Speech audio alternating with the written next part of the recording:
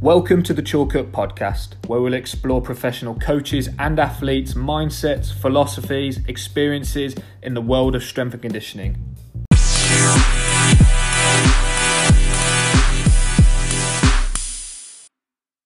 First question, but Nick, I was just sort of wondering if I could possibly ask you, what do you feel coaches are currently lacking in the industry?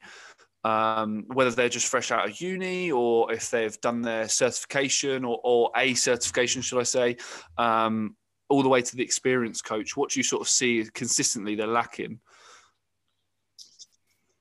I guess interesting way to pose the question.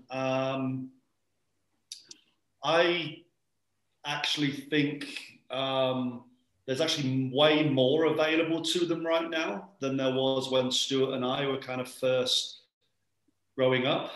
I think the difficulty is the ability to make sense of it and distill it down. There's so much information available from so many sources where, we would have access to Dan Paff's papers that he had got from being on coaching conferences around the world, but we had to wait for the physical paper and his notes that were written on them, which was great. That meant our mind had to be very inquiring, and we had to kind of guess at a lot of stuff, really. And we had to pull from what I would call a lot more pure journals and papers. So if there's one thing, if I want to go on your question of what they're lacking, is sometimes maybe everything right now is all about it being applied and in context. What can I do instantly? Rather than necessarily drilling down and critically think and maybe go into the purity of some of the problems that we're facing and maybe develop a few kind of theories or thought experiments before going, I love that exercise, I'm going to do it, as well. So, I think there's an abundance of information, but maybe either lacking the time or the ability to just distill down and prioritize what the information really means for their coaching practice. And do you think so? Like you said, they get that bit of information or exercise, whatever, then they apply it straight away. Do you reckon they should almost apply it and then reflect upon that and actually see if that what they think does actually suit, and then maybe change their opinion again? Or what do you sort of think on that sort of front with information out there? Like you said, there's so much out there, which is great, but it can be detrimental in some respect. So I always like the analogy of, are you the cook or the chef? And, a cook is always going to steal recipes and cook to that recipe exactly how the chef wants it done, But as you get a little bit better at that, or one day you go into your store cupboard and you don't have the resources there anymore, you have to change it. And COVID year's all been about, we've not had the same resources available to us, right? Yeah, so we've all needed to learn how to adapt our ingredients a little bit into things as well at the same time. So yeah, I'm saying this because this is me, right? I'm not saying that's everyone out there. There's so much information available. How do I distill it down? How do I decide what's important for me right now? So hopefully I'm sharing that to your listeners as something which they feel was similar for them as well, because there has been a tsunami of information over the past 12 months. And, I've questioned, and maybe you guys can question yourselves too, how much of that was really active learning versus kind of like just passive reading, download this, download that, look at this, and just how much did I truly absorb and it stayed with me? How much of it has just flowed through me, So it's been a good experience with that over the last 12 months. I think one thing that kind of helped me stay focused was the building of the ALTIS Need for Speed course, kept me very much on track with that as well. But again, I am this person who's always looking left to right to see what else is out there. At one point, Stuart sort of dropped this article my way, and it's from Josh, I always mispronounce names, Jarche, and it's the Performance Knowledge Mastery. And that kind of really helped me, create a bit of a hierarchy of what was important for me to focus on.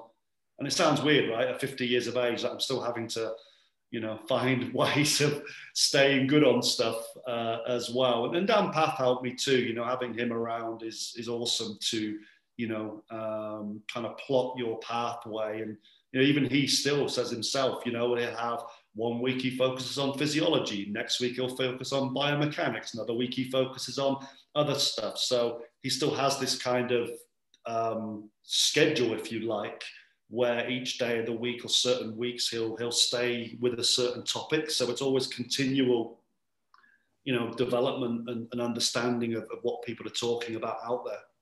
And with that, Nick, how so obviously through social media and everything like that, there's a lot of bullshit which goes on social media, and like from the UK, we see quite a lot of American S&C coaches in like NFL teams and baseball doing very bizarre stuff. I don't know if you've seen quite a lot of that on social media at the moment, with the prep of all the balls and the chains and all of that bizarre stuff going on.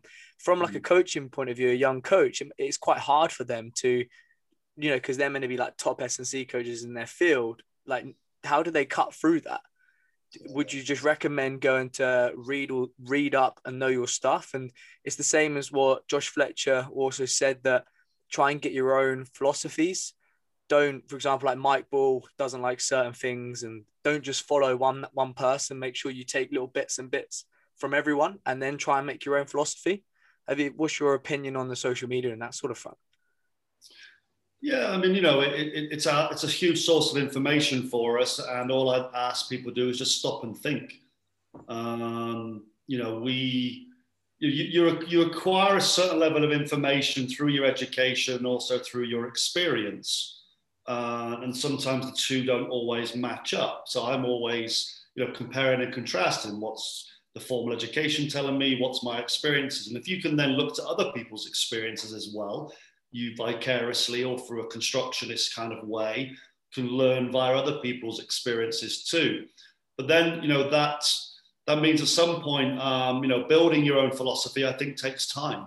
That's not something you wake up and it's like, ping, this is what I believe in, but certainly start having some principles or heuristics that you start guiding your coaching or your planning and your interventions by. And often, I think we're in too much of a hurry to keep changing programs. We don't necessarily give them time. If we actually truly study, the biology of adaptation, consistency is a key thing. And I think right now, the principle of variability is becoming one of variety rather than variability in people's training programs. But variability is very important in that stability, adaptability kind of triangulation that goes on in how an athlete will develop both their movements and their, if you want to call it, their biological reserves to display their athletic skills as well. So patience sometimes is key as well. And it's nice to see, other activities and exercises that people are coming up with. But I would say, okay, so what stimulus is that giving me? Or is that giving the athlete rather? So, and sometimes you just have to think it through as a thought experiment and make some assumptions. But it goes back to understanding, I think, your physiology and your biomechanics, kinematically what's going on, kinetically what might be going on, what energy reserves are they drawing on to perform that, how is it kind of fueled? And does that then give me the stimulus that I'm looking for? And that's the way I would kind of evaluate any exercise that I see. And then you've also got to think about the context that you might be using it in. What problem am I trying to solve by including that one exercise like it's the deal breaker, right? Is the answer for everything the one exercise? But it's nice to have it in your suite of options, I find it very interesting actually in this COVID year when people haven't had their multi-million-pound facilities or their studios to go into, So what exercises have you had to toss out of your program because of this period of time? Now you've gone back into your nice swanky facility. what are you putting back in again, and why? If it was good enough over this last year to get rid of it. Yeah, that's a great thought process. Love that. Like, you know, if you've lasted, or not lasted, but if you've trained without it, then, and you've now gone into your multi-million-pound facility, do you actually need it in the toolbox? Do you actually need to utilize it, bearing in mind you've adapted to it over the past year or whatever? You know, every country is different, but yeah, that's a great thought process. Is it actually worthwhile being in there if you've adapted to it not being there? In terms of obviously ALTIS, what is your biggest challenge so far that you face now? So let's call it post-COVID, but it's not quite. But what's your biggest challenge so far that you face at ALTIS? Well, I think, you know, as a company, the biggest challenge we faced in the last 12 months was, you know, clearly losing or having to postpone all our face-to-face activities. You know, from our you know, coach education programs, you know, the on-site ACPs, to, you know, just not being able to train our athletes. You know, the contract here with Barton Health in South Lake Tahoe stopping funding for our PhD program, and our internship stopping because that was bundled up in some other stuff. You know, the work in China. So that was the biggest challenge, really. That, you know, there's obviously a huge business impact. You know, we aspire to, you know, to help develop coaches so that through coaching we can change lives. And, you know, there's an authenticity, I hope, that, you know, our guys coach. You know, we're not just an online business education company, right? It's through our network and everyone we share with. So, but the biggest challenge has been that in order to stay coaching this year, we've had to sell, you know, and it's pivoting really forward from that now. That how do we ensure that we are continuing to provide content that's very valuable to sports performance coaches, strength and conditioning coaches, therapists, track and field coaches, that is addressing the problems that they face. So we're going to be continually, you know, providing free content and adapting and modifying and our courses continually. You know, and that's become now a major part of the company. So, you know, we're moving forward with that. But as programs director, I'm not just programs director just for online education, right? I mean, you know, I had a small consultancy with a group based in England called Unit, who are, you know, a performance-based health and fitness company with franchises. So I was doing work with them.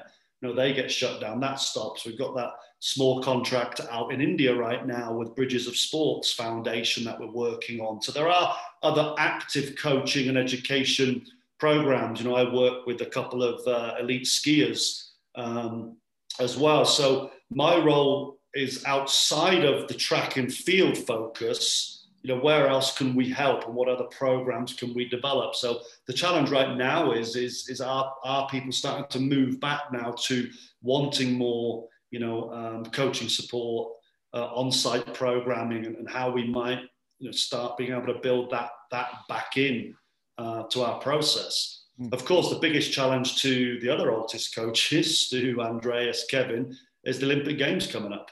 Yeah. And, you know, the preparation of their athletes, you know, for the games has been massively challenging, as it has been for everyone else. And notwithstanding the fact there's been so many different policies in different states, that in some states they've been able to go and train fine all the time. You know, we've had restricted track access, restricted access to the Exos facility, etc. as well. So, you know, on the athlete side, that's been very challenging too. Do you think it's helped the athletes in a mental way to be able to, you know, still dig deep when they're just at home, you know, training on their own rather than coming in? Obviously, physiological, it's going to have a massive impact, but the mindset way. I think, you know, that. Yeah, I mean, the ones that I found it most difficult for, I do some, like, I work in some volunteer mentoring stuff here as well with youth groups and stuff too. And, you know, the kids that have been, you know, at home, not be able to get out, play their sport, You know, even hearing that some of the school teachers are having to do like re-socialization activities with the kids, you know, because they have been basically at home all the time as well. So there's definitely a psychological issue, I think, that's going to emerge from this in a broad and maybe quite a specific sense. But also, I mean, if I can only speak about my, you know, my two skiers, I mean, the cool thing about those two is their boyfriend and girlfriend.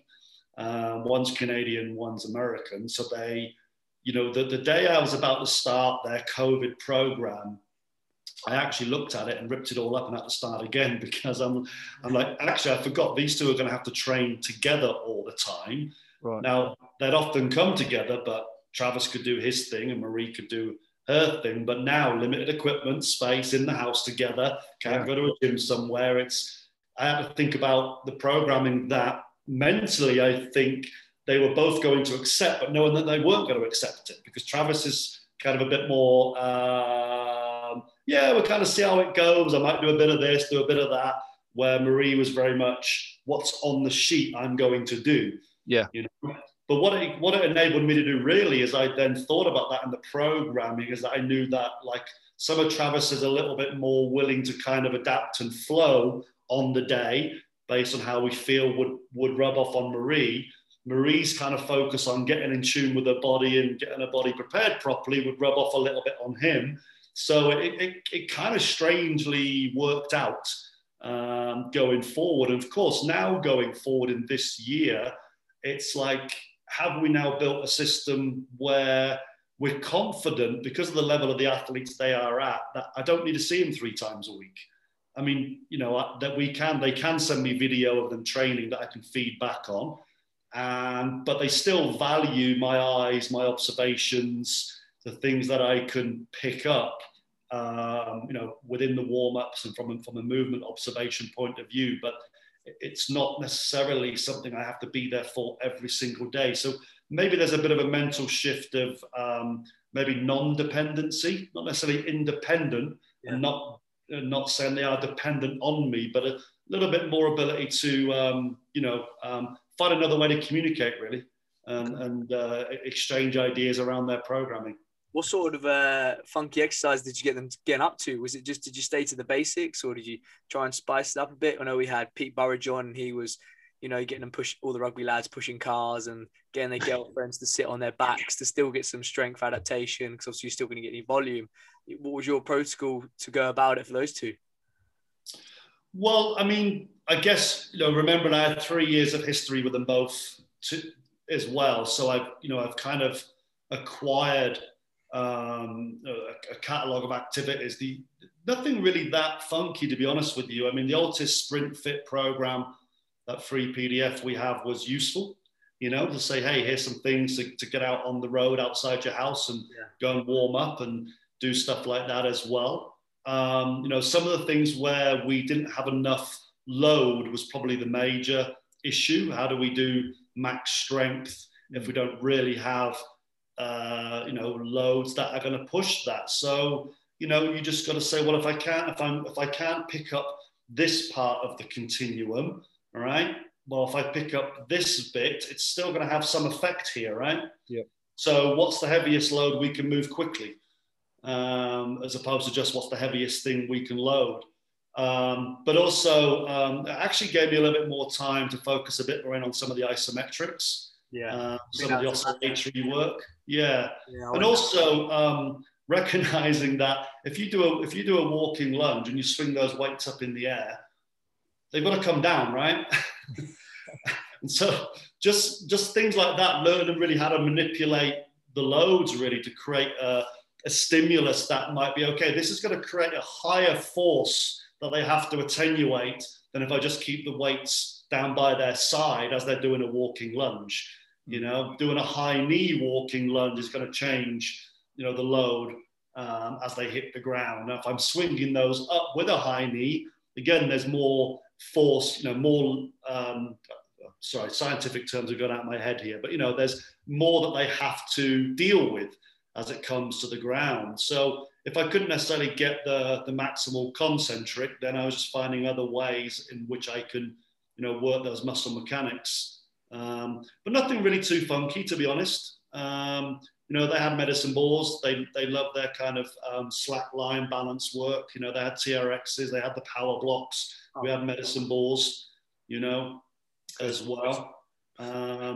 And so we were probably about 4 or 5 weeks. And then because they were professional athletes, they were allowed to go to the gym at Squaw Valley. So then we could get in.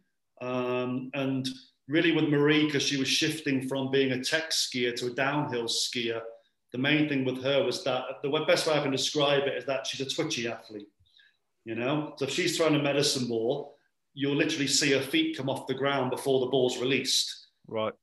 So what's key with her is keeping force, long force pressure into the ground. So there's little cues like that I could give her to focus on. And then also like banded squats were very useful for that as well, to keep her kind of driving and not letting those feet come off the ground. So, you know, getting back into the weight room to do the banded squats was kind of helpful. But the medicine ball stuff, obviously, we could kind of do anywhere. Yeah. You sort of touched upon, like, you know, your programming, the level of detail you sort of thought about, which sounds silly, but obviously you have to when, you know, like you said, they're in close quarters working with each other all the time. So the detail has to be in. But what do you think, or how do you create an amazing coach? How do you go about creating an amazing coach? Or what do you think? Is it a blend of like knowledge, or is it would you start off with learning basics and then put application in, or would you apply and learn at the same time to get up that coaching experience? How would you go about it? You know, interestingly, something come to mind to me from actually preparation for this, that it's been a while since I've actually coached a sport. Obviously, I've been coaching training, you know. But if I was to say, how did I develop as a good sports scientist, as a good strength and conditioning coach? I think it's because parallel with that, I was still coaching sport. I was coaching rugby and I was coaching football. So again, it's a bias maybe, but I would say make sure you're coaching a sport.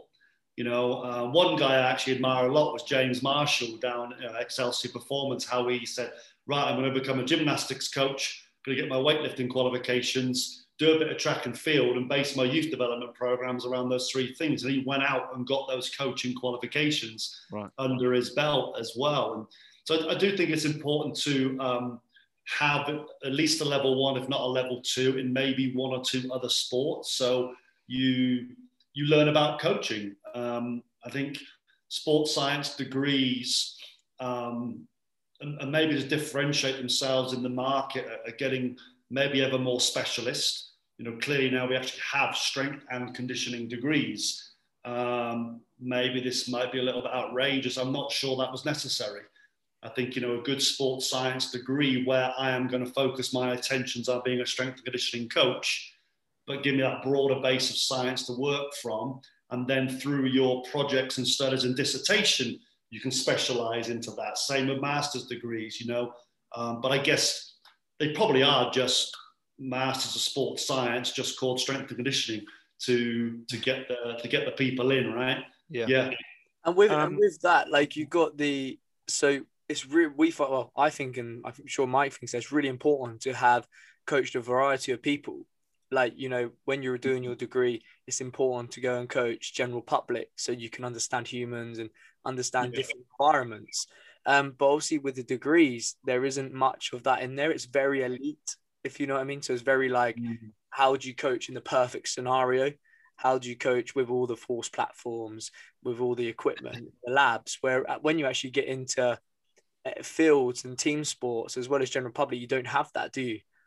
No, and you made me think. I mean, my undergraduate degree was Newcastle Poly, which then became Northumbria. And I don't know if this is done now, but you know, I was in a unique situation where the campus I lived on was where the physical education degree for teaching was running. And also the campus I lived on was also where they had the physiotherapy before it became a degree was running.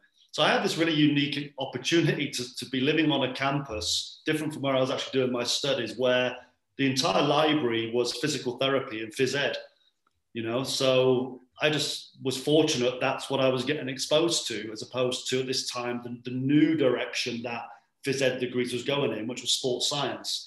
Because the Northumbria Sunderland partnership at the time was one of the first of the new breed of like sports studies, sports science degrees.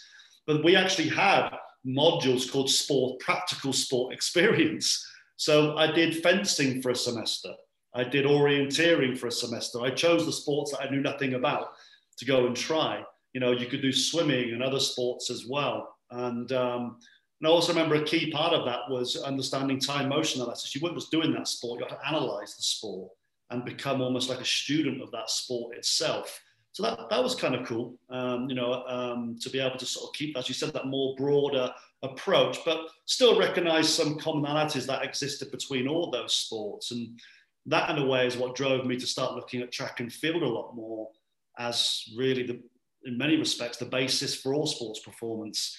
Of course, that's going to sound extremely biased now because I work for ALTIS, but this was way back in the day, And, when I met Stuart doing my degree, my master's degree in Calgary, and got involved with him, running a sprinting group and stuff like that, that just became more and more apparent to me, really, how, experiences across different sports, getting focused on track and field, but then leaving there and then going back out to different sports again was super helpful.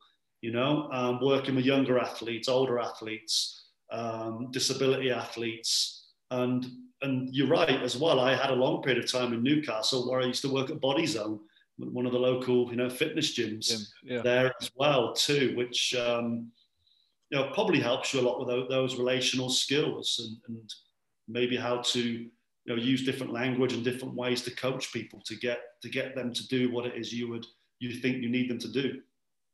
Yeah, it's almost like a continual learning approach to just in general in life and throughout your career. You different, like you said, different athletes, young, old, professional, elite, general population with corporate. A lot of things are now getting into the corporate side of the world, trying to increase like the health and the fitness in the corporate world. So you've got them different sort of like mentalities, like CEOs, high achieving people, that sort of how they look and how they want to train. It's just that sort of variability and variety, but like you touched upon, which I think is so essential. So, but the sort of like bare basics is that sort of foundation of knowledge, that huge wide spectrum of knowledge across biomechanics, physiology, and then applying it in different sports, as you said, which is so essential. Do you think it is essential for a national accreditation, or like the one in Britain or the one in the US, sort of to become a great coach? No, not necessarily. I think there's so many examples of people that haven't done that and can become good coaches. You've got to take a step back and look at the geography, the landscape that we were in when UKSCA and stuff emerged. Right, it was around the same time that the English Institute of Sport was also emerging. So all of a sudden, there was huge sums of money involved, so everything had to be justified. So what's the simplest way to justify it? Let's make sure people got the pieces of paper that say they are skilled and expert because they've got the piece of paper, a couple of times I was looked over for national lead jobs because I wasn't a PhD. But do I know how to put a program together? Do I know how to develop staff, coaches, programs? Absolutely, I do, but I didn't have a PhD, which obviously, as you know, is very specialist as well. And, you from the EIS's emergence to now, it's very much gone through, everything was about the mid-thigh pull and nothing else. And now everything now is about relationships and, it's swung, and the same thing with the UKSCA. It was absolutely necessary to provide some kind of benchmark, some kind of milestone to say, hey, people are competent to this level by having this accreditation. And if you want to go into these jobs, that's using government-funded money, it's part of the checklist, right? Yeah. Now, if you go and run your own facility and call yourself a strength and conditioning coach, it's not a chartered or licensed name. You don't necessarily need to go and do that and do general public really differentiate. they differentiate by, are you any good or not? Yeah. Do I like you? Do I like you? Am I getting the results? You know, so, you know, in a private facility, the entry point then to you is just that you happen to be there. Whether they stay with you or not, you know, comes with the journey you go on with them. The entry level to most S&C coaches getting into, you know, national governing body Olympic pathway based jobs was, do you have UKSCA or can you get it within the next few months? And then you know, you stayed in that job for 1 or 2, 3 or 4 years, you know. So, you know, is it essential? I think it was essential to kind of set the framework and create some layers. And I think it has been essential for us to have this discussion now, as in asking the question, is it still essential? So if it isn't, then how do we make sure that our profession that we're all invested in has some safeguards, has some standards, has a pathway which says, hey, you know, you probably should be skilled in these areas. How does it create an organization whereby, you know, we have a network that we can go to and either contribute to share our experiences or find people that we know, you know, can be valuable to our learning and development as well. So maybe not so essential now, but what else instead is where my head is thinking right now. So we had we've had 2 people on who have become mentors. So Owen and Josh, they're now mentors for S&C coaches. How important do you think having a mentor is out of uni for an S&C coach? I mean, I took Josh on as a mentor myself once. Oh, have you? Did you? Yeah, I mean, you know, I actually I was looking around at the time and going, you know, there's some really smart young coaches out there. And I had interviewed Josh for a job actually with the program we had with TASS at the time, and he was doing some cool work, and he was at Rotherham while I was at Sheffield Eagles, and I'm like, he's doing some cool stuff. I'm going to see if he will spend some sessions with me. So I took him on to do some stuff with me. Likewise, another guy who was doing sports psychology and motivational interviewing. I didn't have the time to go to the structured, scheduled group sessions and book on a course. All right. So for me, it was like mentoring is in my time. You know, it's up to me how I approach that person, and we kind of figure that out, you know, as well. So I took on this guy, Rory Mack, actually. He was an ex-volleyball player at Hallam, to be a mentor for me for motivational interviewing. Years ago, I took on another sports psychologist called Mark Bellamy, who also helped me and steered me a lot in my University of Durham days there too. You know, I mean, every single day is a mentoring day with me, with the likes of Dan and Stu and Andreas and those guys around, you know. But I think to seek out specific mentoring, I think is very, very valuable. And yeah, highly recommended for sure. It sounds really silly, but would you find a mentor that's a good coach, or would you find a mentor that's in the area that you want to work in, or what would you sort of go about finding that sort of mentor? Does it have to be specific to where you want to be, or? I think it can be either, right? I mean, you know, what is a mentor? Are they a guide? Are they the experts? It depends. You know, I think they can be either or and both. So one of my mentors was a mathematician that I worked with for a while. But in the sense that he was actually a business development guy. And actually, he was actually one of the guys who put together the Duckworth-Lewis method for cricket as well. And, you know, I had him working alongside me for a while. So, you know, with Andrew Walton, the physiotherapy clinic up in Newcastle, it was more to lean on his business experience, you know, as I was putting together the performance program for the University of Durham, you know, which, you know, wasn't free. I had to make money. For it to run. So I think you identify what's my biggest problem I'm facing right now. And then you've also got what would I really like to learn right now. So there's kind of 2 areas I think you can take it. So yeah, I think it can be both, you know. That helps. Yeah, no. It sounds like it's a little bit like the degree sort of thing. Like you almost like pick not pick and choose, but you almost get different ideas from different people, which then culminates together as yourself as a coach. Then you're built up of all these different ideas and different ways of thinking, which is brilliant because it's versatile, right? I just wondered, your coaching philosophy, has it always been the same, or has it changed throughout your career? Is it developed as you've continued, learning and developing, or? Yeah, I think I may have mentioned a bit earlier, I don't think I really had a philosophy when I first started. I think the philosophy was, I've been taught to train people this way, therefore that's what I will do. So you go with the knowledge that you're armed with and you start putting it out there.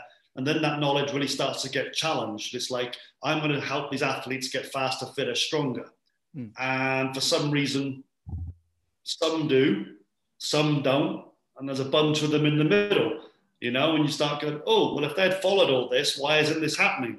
So you start realizing it's a bigger problem as well. So it becomes less about, I've got all this knowledge, which is going to help me train this athlete. It reverses on itself. I need more knowledge and experience to help me do this better in the future as well. So I think it kind of flips a little bit. And therefore, through that, your philosophy starts to evolve.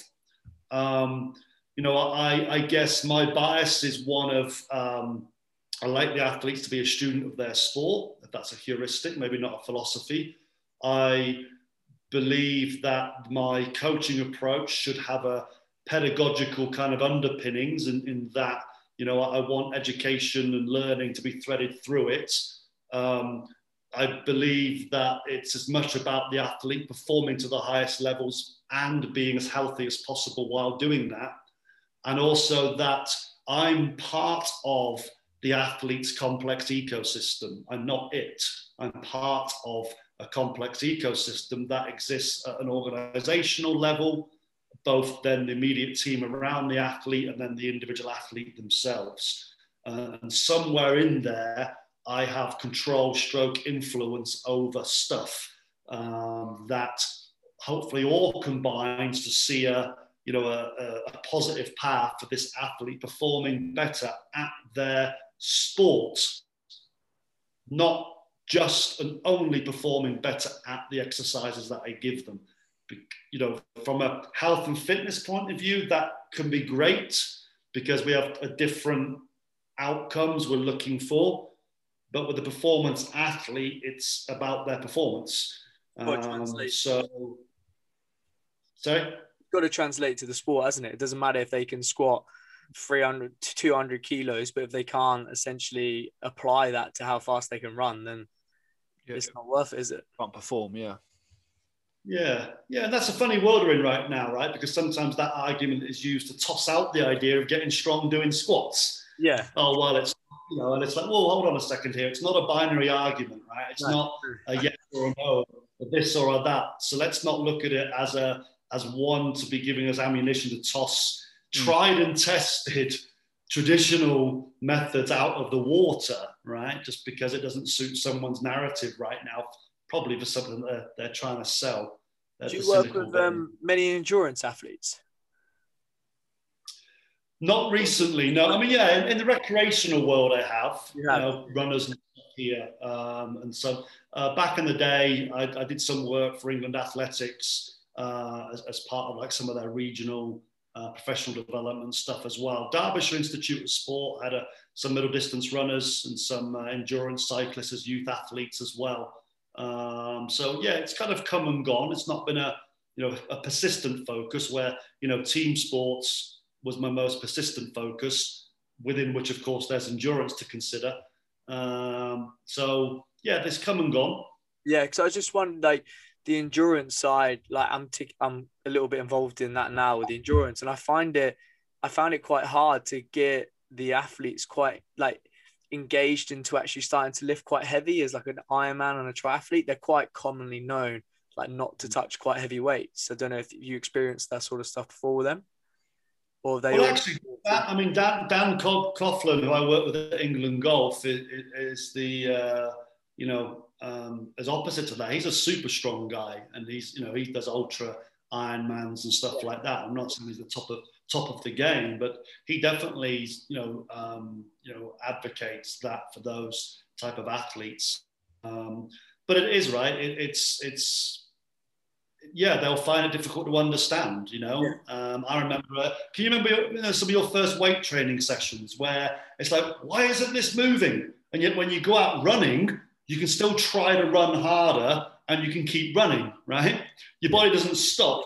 And so for any kid or younger athlete trying to understand, why is this going to help me for? That's kind of our job as well, right? Is to work with them on their understanding of why this is important. Yeah. It's sort of the education process as you go along, right? They're not.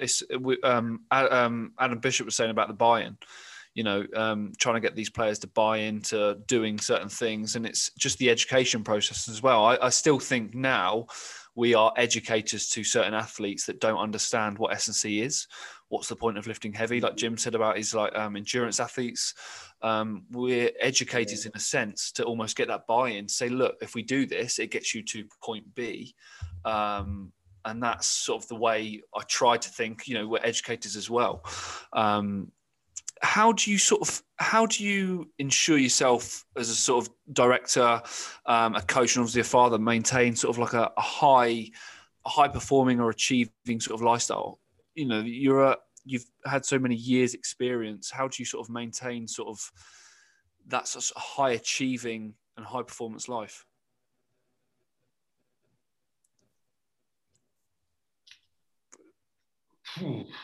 Which is a massive question, I know, but I would love to hear your opinion. Mike showed me a stat earlier. What was the stat, Mike, with the medals? It was the ALTIS one. It said it's on the website. It's just 100 Olympians coached by ALTIS coaches, 40 Olympic medals won by ALTIS coach athletes, and then 3,000 plus coach educated by ALTIS, which is, we spoke to Owen and Owen said, you've got to make a change. Now, to me, just reading that stat, obviously I know it's face value, and we were saying about face value sort of things earlier, but to me, that is making a massive change across a wide variety of people. So yeah, how do you ensure such a high achieving sort of career or lifestyle? Well, I guess I'd question how high achieving I've personally been, and how do you measure success or achievement? Really, my greatest enjoyment right now is that after 20 something years, Stuart and I are working together again, and we always said it would happen. From back in the mid-90s when I was doing my master's and we set up our first sort of little businesses together, to then, having very separate kind of pathways. He's always been at that kind of elite end, where I've been on a roller coaster in my career. So if success is that I'm still here and I've survived, and somewhere through this journey, it's given exciting opportunities to my kids, to my family.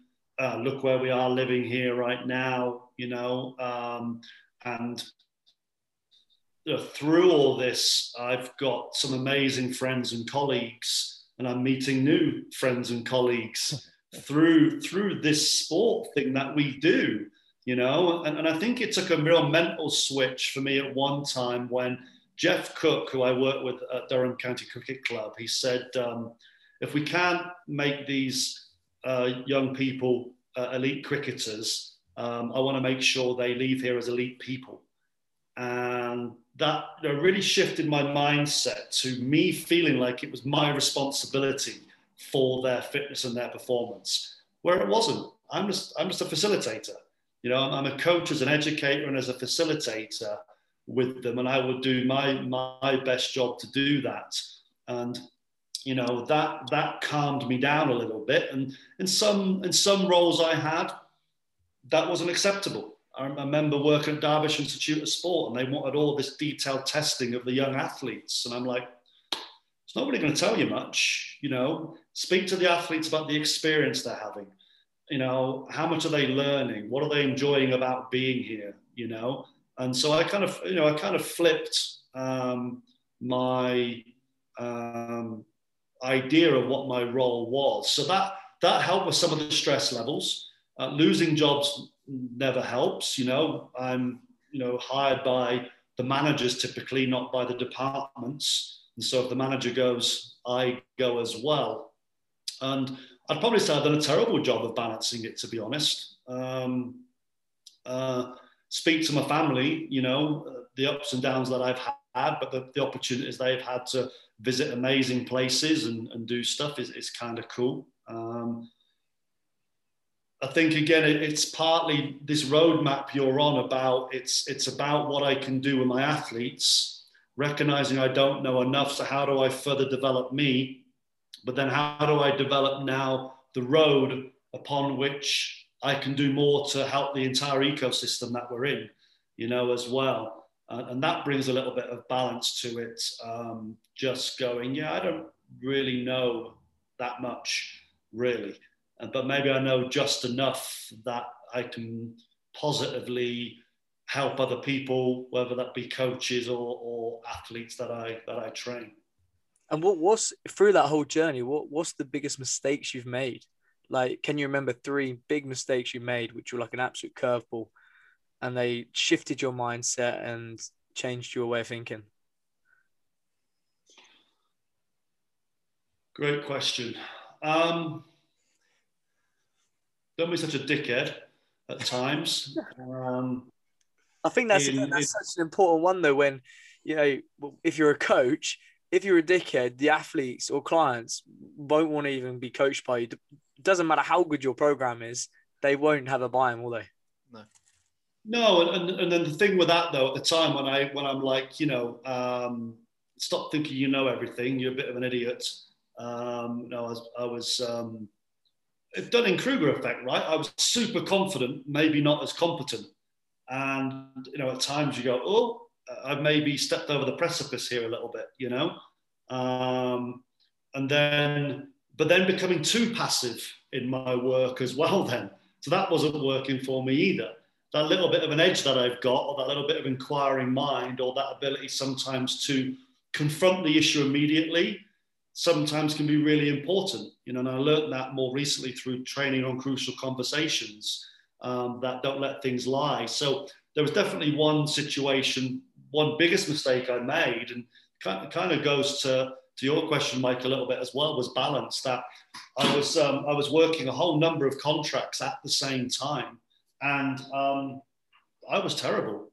I was at Notts County, Derbyshire Institute of Sport, Sheffield Eagles, England Golf, and doing UKSCA stuff at the weekends. I needed to make money, and that's the hardest thing when you are independent like that, or you haven't got that one job. It's a tough industry to be in, and I just spread myself way too thin. And I kind of went back to what I call my rule of 3. There's got to be one job that you do, which is maybe more of your day in, day out, which might take up 20 odd hours of your week. Then there's that one that you could do periodically, that might be every other weekend or something like that. Then there's got to be that slow burner that you're doing. And these days people might call that your passive income job as well. So I try to kind of work to that, if I can get a bit of a balance that way. In what I'm doing. But that period of time, I look at that and I go, God, you were terrible. I built bad relationships. I wasn't myself in those roles. I lost confidence in myself in those roles. The manager got fired at Notts County, and I felt I was partly to blame for that as well, too. And that was a big reevaluation period. And through that as well, even when I was working at Sheffield Eagles, there was, some issues we had there going on at the time too, that I'm like, no, I've got to front these up, because I can't afford to go to bed every night having this on my head and then waking up first thing in the morning thinking about it again, as well. It was I wasn't handling that very, very well. So sometimes the most difficult problems are the ones that you don't face because you let them fester in your head. As well. So I had to rationalize the work I was doing, look at bringing other people on board, which in itself became very, very difficult because people wanted me. They didn't want someone else I was bringing in, as well. So that became really, really challenging. On a more kind of simple level than that, I remember working with an athlete at Hartlepool United. Effion Williams was a striker they brought in, and he was doing really well, banging in goals. And he was like, shit off a shovel. I mean, he was fast, off the mark. People just stood still and he's already 10 yards past you, But he himself said, look, I know I'm fast over that, off the mark, but I like to be faster over a bit of a longer distance. Oh, I can do that. What a disaster that was. I mean, literally, I started doing some work and it was like, more upright running stuff and things like that as well. And literally, I crushed his hamstrings, right? It was so sore and tight. The manager had to bring him off in a game after 20 minutes because he was just so sore. And the manager looked at me and he said, do that again and you're fired. But he let me learn. I mean, that was a thing I learned. It's like, why didn't this stuff work, right? Because I failed to look at his unique abilities. I went, yeah, if I want to get you faster at running, it's upright running, we've got to do this stuff. There's going to be more this, and this. Let's get you doing X, Y, and Z. I built the content, not the context, more so. He was already 25, 26 years of age, this guy. But luckily, that coach let me off the hook and let me learn. And I think one of the other things I learned as well is that despite best laid plans, always have a contingency. And the example I'll give you there, and I think I can freely say this now because it was a long while ago. First day of pre-season, Newcastle United. I'm there with Paul Winsper. Sky Sports are there, Bobby Robson, Alan Shearer, all those guys. And Paul's bringing me in to get all the testing done on first day. Big show thing going on. And we have this brand new test, sprint testing kit. Great, brand new kit, great. Go to start testing the players through their running. Didn't work. The battery was dead. Oh, no. Schoolboy error. I used Bobby Robson, the battery is dead. My contingency was underneath the little handheld thing. I had a stopwatch. Every time someone went past and I hit the stopwatch, it made a beep. so it sounded like the system was working. Nice. Perfect. That was a scary time as well. Again, luckily, Paul there at the time was like, okay, we got through that one. How do we double check that in the future? I mean, you just assumed the equipment was going to work. It was on charge all night. Yeah. And it didn't. So what was the contingency? Crazy. Interesting question. Where do you see yourself in the next 5 years?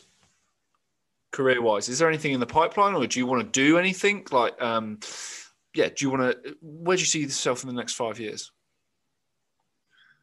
Great question. And going to my kind of rule of three that I mentioned earlier, to be able to build a sport performance program with ALTIS, both in terms of the education of coaches, the development of athletes in our next location would be ideal. And to head up that program development, look at staff to recruit and put those programs in place would be one thing I'd love to do, because that then blends both my desire to, I just love helping people learn. I love learning myself. I learn loads by being the facilitator of the education as well. So that would be part of plan A.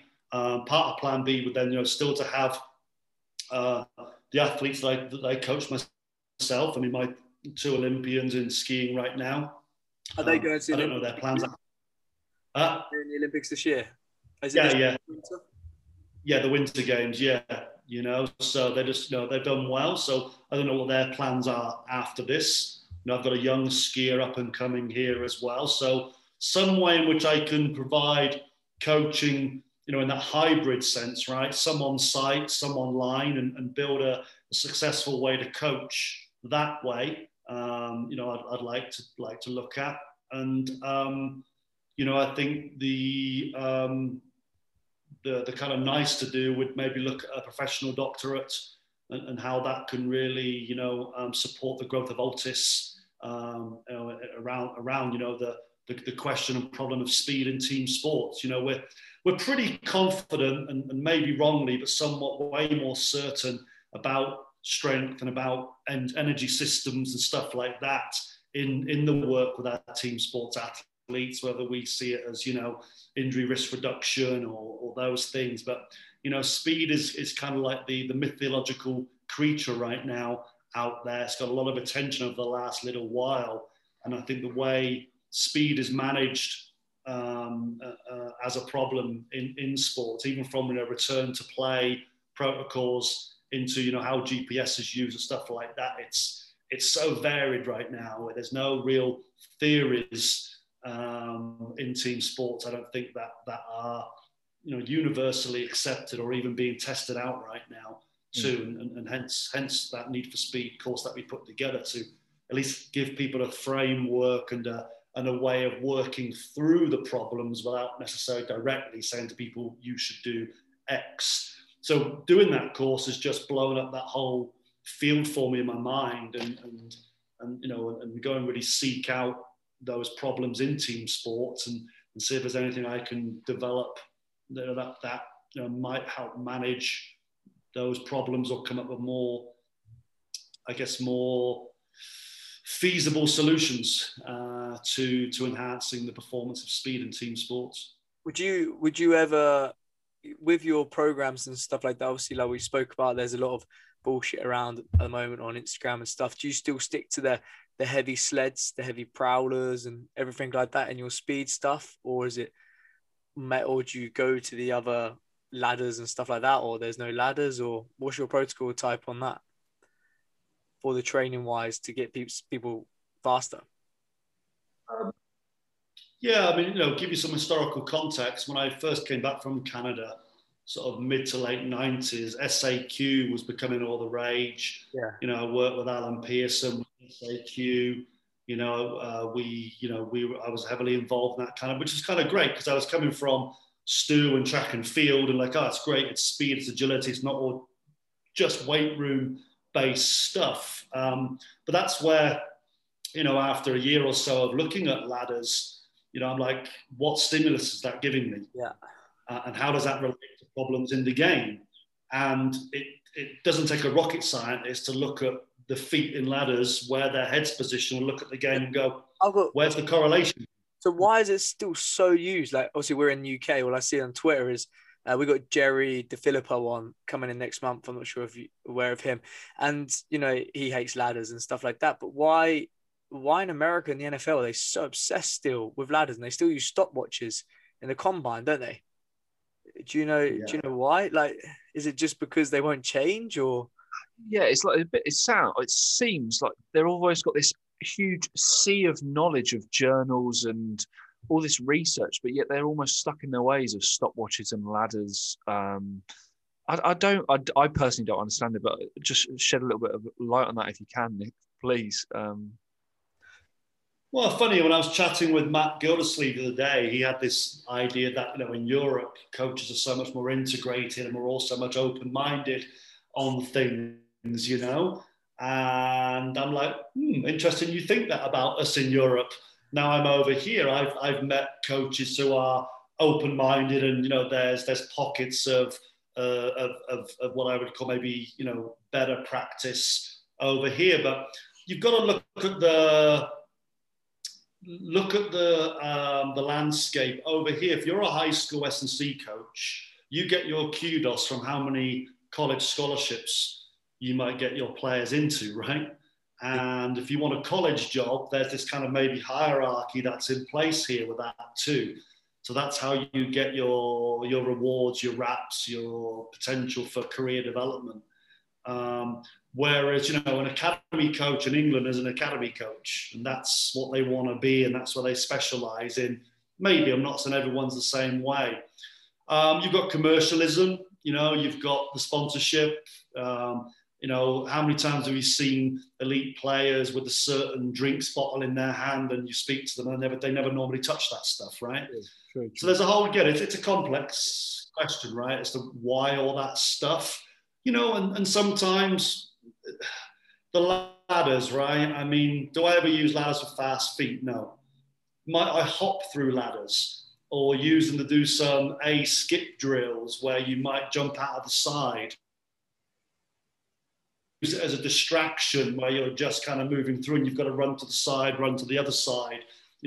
I think there's other versatile ways which sometimes team sports athletes, don't have the greatest concentration span, So sometimes is the tool there as an aid to help me move the session along, that it might just give them a different picture to look at on a certain day, So it might be that I'm just doing A-skip drills, whether, I want flat foot placement through the ladders, but out of that, they're into some hurdle jumps, and they'll, come back down on the warm up with some lunge walks or something like that, So it's always about, is it going to aid my session? It's not the session. The ladders do not provide me the stimulus. It's what I do in them that is going to provide me the right stimulus. So do I use them at times? Yes, if I feel they're going to, again, give me and give me the stimulus I'm looking for. Do I use them for speed development? No. And sleds and stuff you mentioned as well. I mean, the sled stuff. I mean, what do you guys think about that? Because it went from, the sled shouldn't be any more than 10% of your body weight because it messes up your form, to like, no, now let's crank it up there, right? It's got to be 80 to 100% plus of your body weight. What's your guys' thoughts on that? I would say the heavy loads, more force, the faster you're going to get. Is that good that way? Is that, if you're pulling stuff and you're going to put more load on there, the more force is going to be applied through the floor. So, and then essentially you're going to get faster. Yeah, I'd probably agree. I think if it's applicable, it's like, do you have room to put a prowler in? Are you gymming in a broom cupboard? Can it even be applied? But I think it's all if it fits, and it sounds really like a rubbish answer, but does it actually fit the athlete? Would it be more applicable to maybe just squat, heavy split squat, rear foot Bulgarian, if it fits? But I quite like a heavy prowler, if I'm completely honest. If I was creating a fast athlete, put it that way.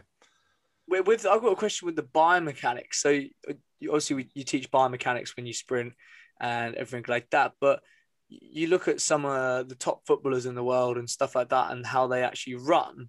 You came up with earlier you said about the story with the striker, how you try to change his running technique. Would you touch like a Ronaldo, a Messi, or anyone like that with their sprinter mechanics? Or would you, because it's such a tight playing field? Is it one of the famous sprinters? Who was it? Was it Michael Johnson maybe? Was he a funny sprinter and then someone tried to change him and then it went slower? I'm not sure if that was him or not. Would you try and change those top athletes? Or so again, I think it comes down to what's the problem that you're seeing and identify the right problem first. If there's some ongoing chronic calf issue or groin issue, and as a team you're thinking, this might be a running issue, then you can look at that, right? So you have to the problem and the nature of the problem. In that sense, it might be more of a simple stroke complicated problem whereby you can identify stability issues or force production issues that might be easy to rectify. He doesn't read this very well in the game scenario and he's making the wrong choices, right? That's a completely different problem, that level that you're working from. The older the athlete, the more ingrained their system probably is. So what's the nature of the problem? What's the risks of changing this? Because there's always a risk reward in this as well. How far away from the rules of sprinting, are they? What's the bandwidth, but also what's their unique abilities? So you've got to throw all that into the pot and kind of look at that and then synthesize an approach with all the team, with the player, the therapy staff, and look at this in its entirety.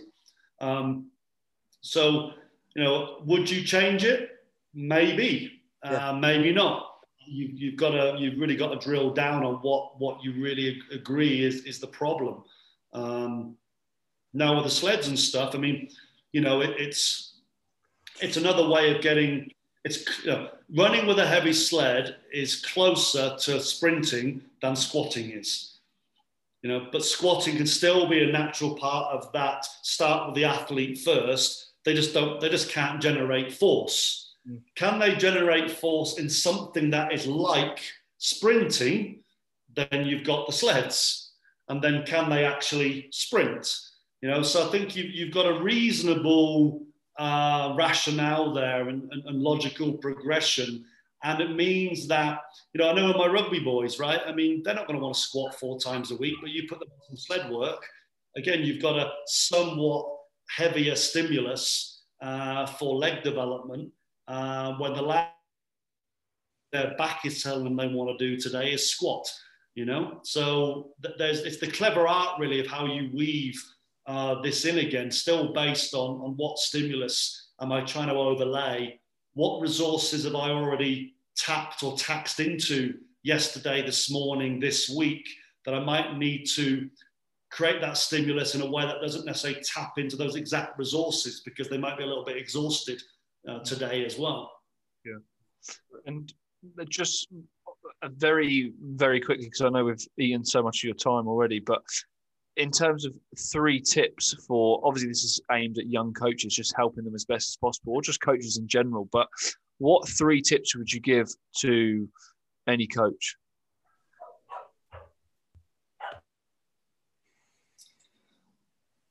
So there's one quote that I like, which a friend of mine gave me a long time ago, and it comes from actually a Saint Edmund who actually was from Abingdon, believe it or not, or lived in Abingdon for part of his life, my hometown. And and often it gets attributed to Gandhi, but I think I found out it was Saint Edmund, and it's study as if you will live forever, live as if you'll die tomorrow. And what I take from that is always be curious and love your life and your job. And that goes back to what we said earlier. Do you study or do you go and get experience? Get out there and coach, have fun with it, and find environments that you kind of thrive in. And you know what, don't force yourself into internships and stuff like that aren't working for you. If they're not working for you, go and get another one somewhere. That sounds easier said than done. So, be curious and, just try and get as many experiences as you can.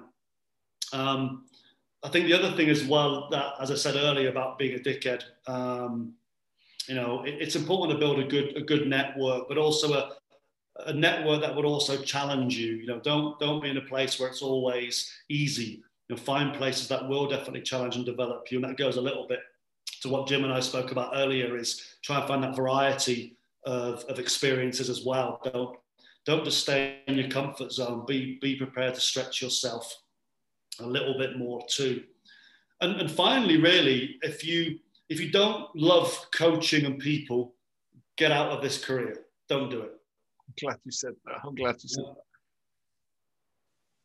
that. Yeah, no, I couldn't agree with the last one. Absolutely spot on. To be fair, all 3, but that last one especially, because if you don't want to get out of bed on a Sunday or a Saturday morning and go coach someone, then you are not, you're in the wrong job type thing. I know us two absolutely love coaching. It doesn't really matter who it is in terms, person, where they're at for me personally, but I absolutely love coaching and definitely haven't. It sort of feels like, I think when you find that sort of team or sport or whatever, you sort of don't feel like you're working, if that makes sense. It's almost like a passion to do it, so you don't really feel like you're working. But yeah, no, thank you very much for your time. It's been absolutely amazing having you on. And yeah, thank you very much. Thanks so much, Nick. And if anyone wants to follow up on anything with me, I'm always up for a good coffee chat as well. You guys again, or any of your listeners, feel free to reach out, and if there's anything they want to dive into a little bit more with me, always happy to do that. So thanks for having me, guys. Sure. Amazing. Thank you very much. Cheers. Thank you, Nick.